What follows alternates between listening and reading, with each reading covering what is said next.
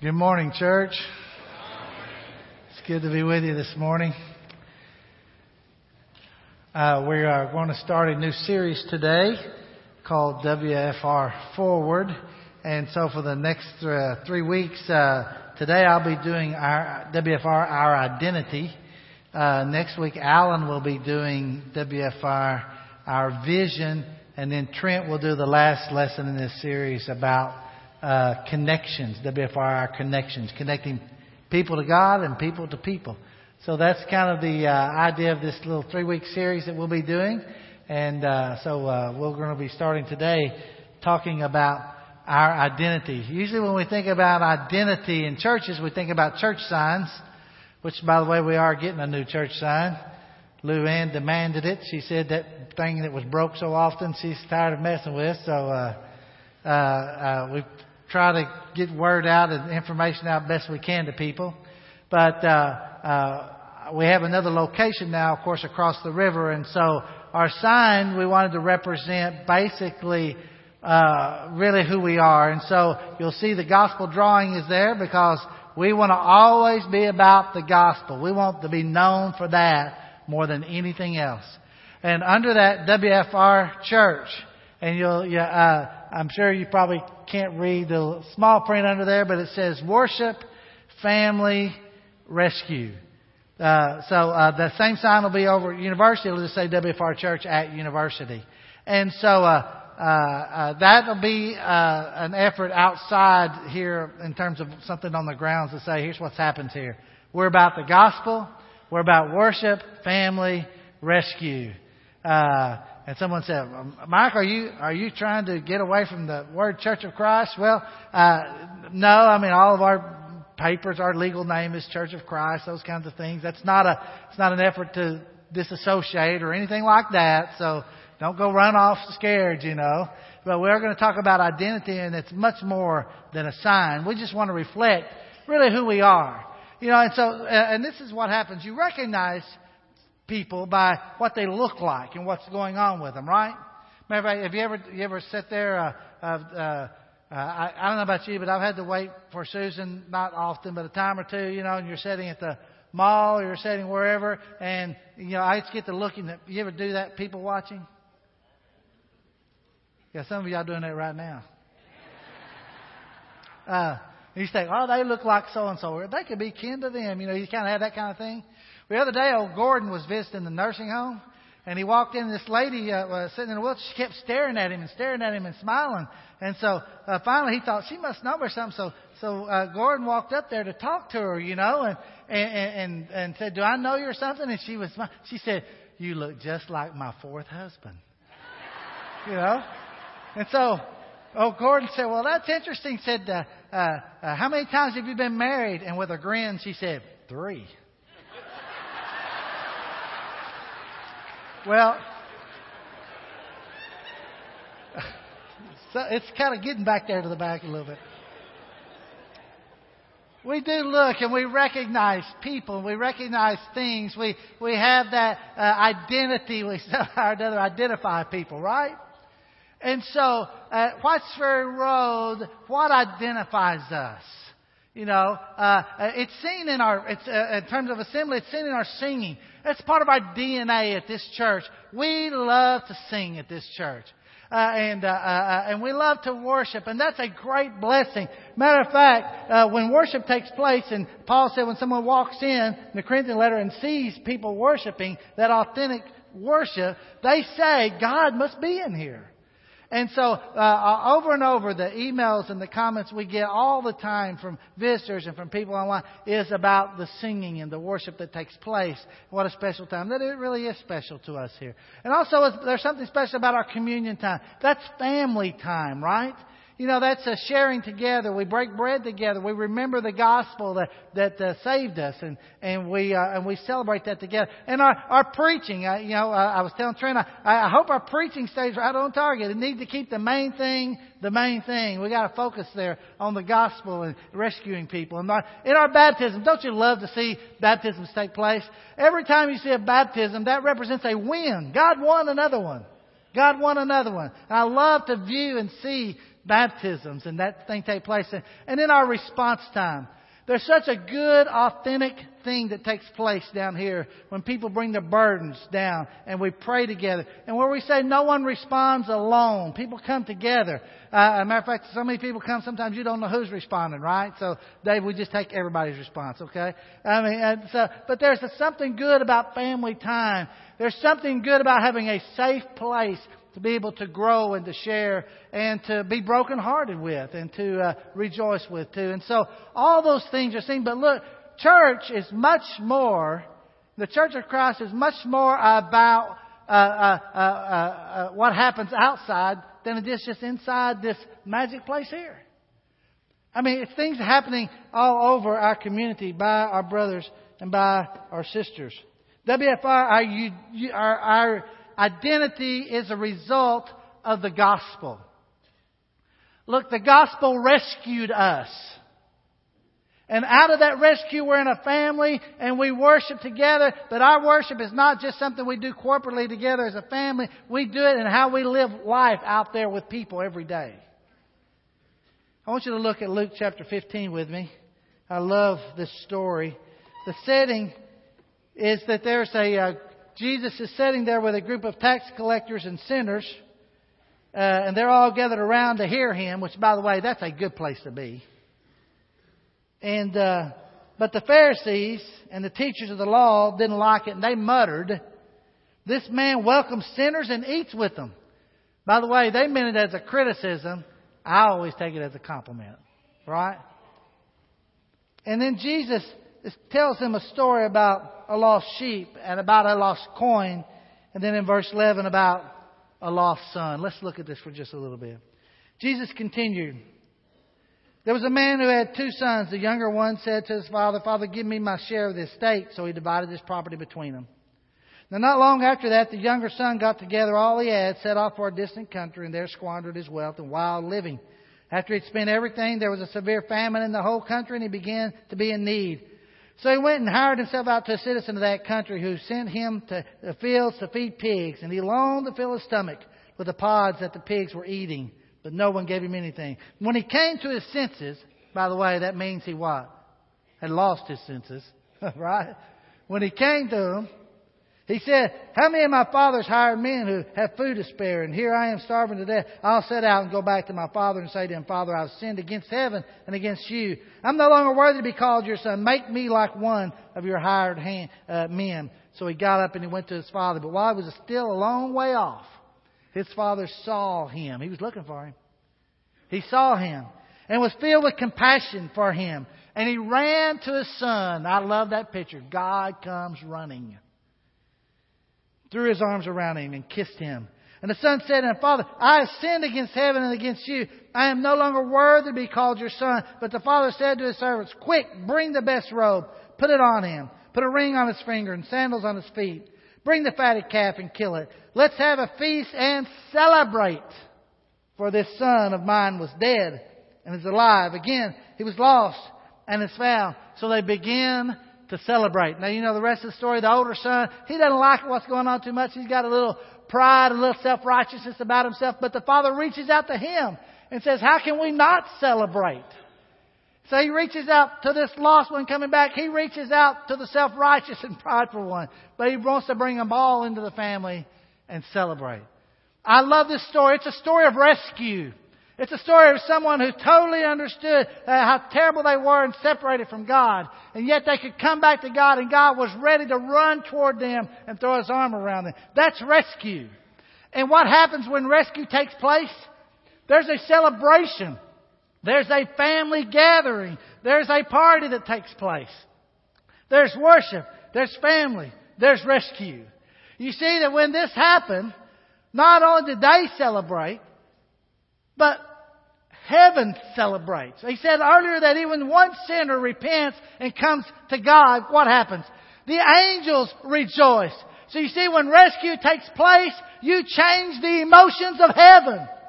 Joy takes place. Celebration takes place when God sees one person rescued by the message of the gospel. That's what we want to be known for. We want to be known by rescuing people. And we want to be known for celebrating that rescue. So we want to shout amen and hallelujah. We want to shout amen and hallelujah. I know you wasn't brought up celebrating. I understand. It's a little hard. You know, I used to watch those TV shows. I would see those ladies in the choir singing and waving. They would be shouting. Now, they'd be having so much fun celebrating. And I'd be sitting over there thinking, watching that religious program thinking, yeah, but we're right. Dead right. You know, and that's kind of how it was. We didn't really understand how to celebrate. But we're a church family. We know we celebrate when someone is rescued. That's who we are. Our identity. We are people who rescue, who celebrate, and worship God, giving Him the glory when it takes place. You see this here, right? That's who we are. In Acts chapter 2, the very beginning of the church. I love to be a part. I love that my history is a part of the restoration movement. I love that because there's a message I got early on going to church that says, let's go back to the Bible. Let's go back to where the church started. Let's see how they did things, and let's look at that, and let's relook at the Word of God. And I think that's a great message today, and I think there's a good restoration field among religious people even today. Let's just go back to the Bible, right?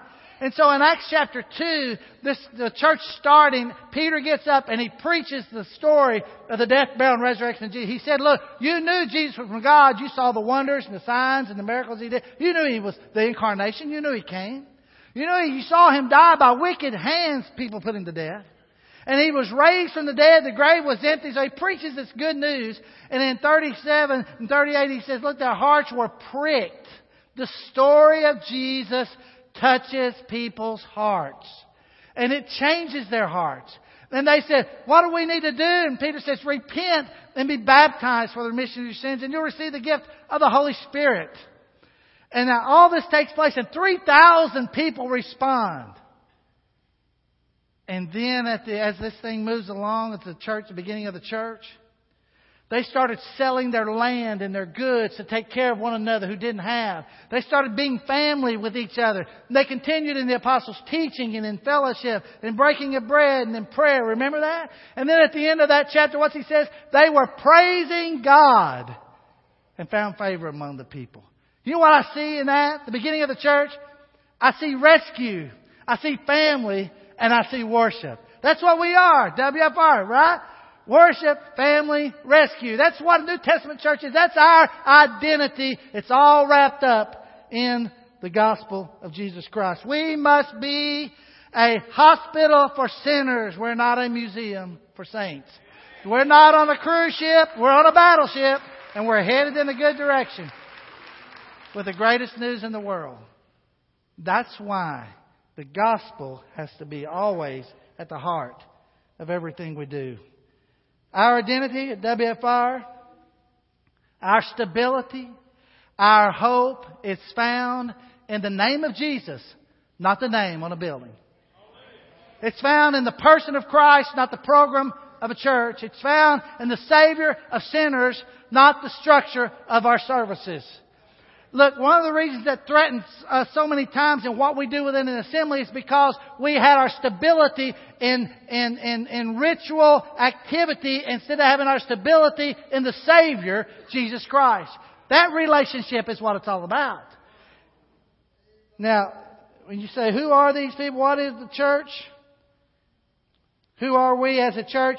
We're a Bible-believing, gospel-centered, gospel-singing, holy priesthood, disciple-making, world-reaching, Holy Spirit-filled church of Jesus Christ. And for the life of me, I couldn't figure out how to get all that on a sign. So we'll just go with WFR Church. Is that all right, church? Come on. You know, I am so moved by how Jesus took me when I totally didn't deserve it and rescued me. And I don't ever want us as a church to lose our gratitude for the gospel. Look, here's what I want you to take home. that when we talk about Whites Ferry Road, or we talk about where we say WFR, that's kind of what people in the community call us. What are we saying? We're saying we love God, we love others, and we share Jesus. Why? Because that incorporates the greatest command. We're keeping it first, loving God and loving other people. And the Great Commission. That message that Paul says in 1 Corinthians 15 is of first importance. And so as a church, our identity needs to always be seen in the way that we practice the greatest command and preach the greatest message of the gospel of Jesus. If that identifies me, I am good to go. I'll never forget one time I preached several lessons on grace. And matter of fact, we had preached, this was at another place. It's hard to say another church since I only preached at one other one. So, but I was in Kaufman preaching and oh man, I'll tell you what, the brothers, they were so good. I was doing lessons through the book of Ephesians. Ephesians is just full of good news about the grace of God, right? And about the body of Christ and how we respond and grow up to be like Jesus and all those. And so I remember one brother who kind of been a little frustrated with me. And he said, Mike, you don't ever preach on the church. I said, we just did a whole deal on the body of Christ. No, I mean the church. I said, well, I don't know what you mean. He said, all you want to talk about is the gospel. So I stopped and I said, would you write that on my tombstone? I would love that to be said. Well, you know what I mean. Well, yeah, I do know what he means. But look, the sign of a true church is not your name. It's not even in your worship. The sign of a true church, Jesus said in John 13, is that people love one another. By this shall all men know that you are my disciples. That's the sign. And it's not sticking up out of the ground somewhere. It's seen in how you treat your neighbor and how you treat your boss at work and how you treat the person at the grocery store and how you treat your people that your kids run around with and you have in your home. That's how they see you love each other and they see you proclaim the good news of Jesus. All of a sudden they see Jesus Christ. You see, our identity is wrapped up in a person. And whatever Jesus did in His body while He was here is what you and we are the body of Christ. You are the second incarnation of Christ. We need to be doing whatever Jesus was doing in His body. That's what we ought to be doing the best we can do it. Now look, we're human. We fall short. We're sinful. We mess up. But this is a place that we can celebrate who we are in Christ. Look, you are not condemned any longer. Romans 8 says, therefore there's no condemnation for those who were in Christ Jesus. There's your identity.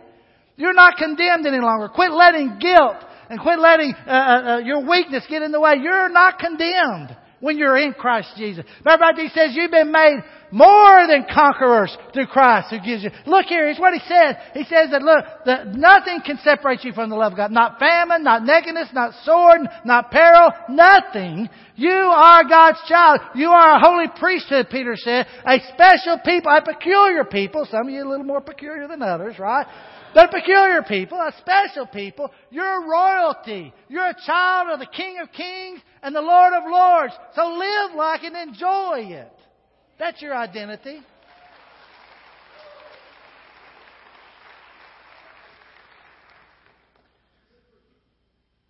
I'm about to get excited.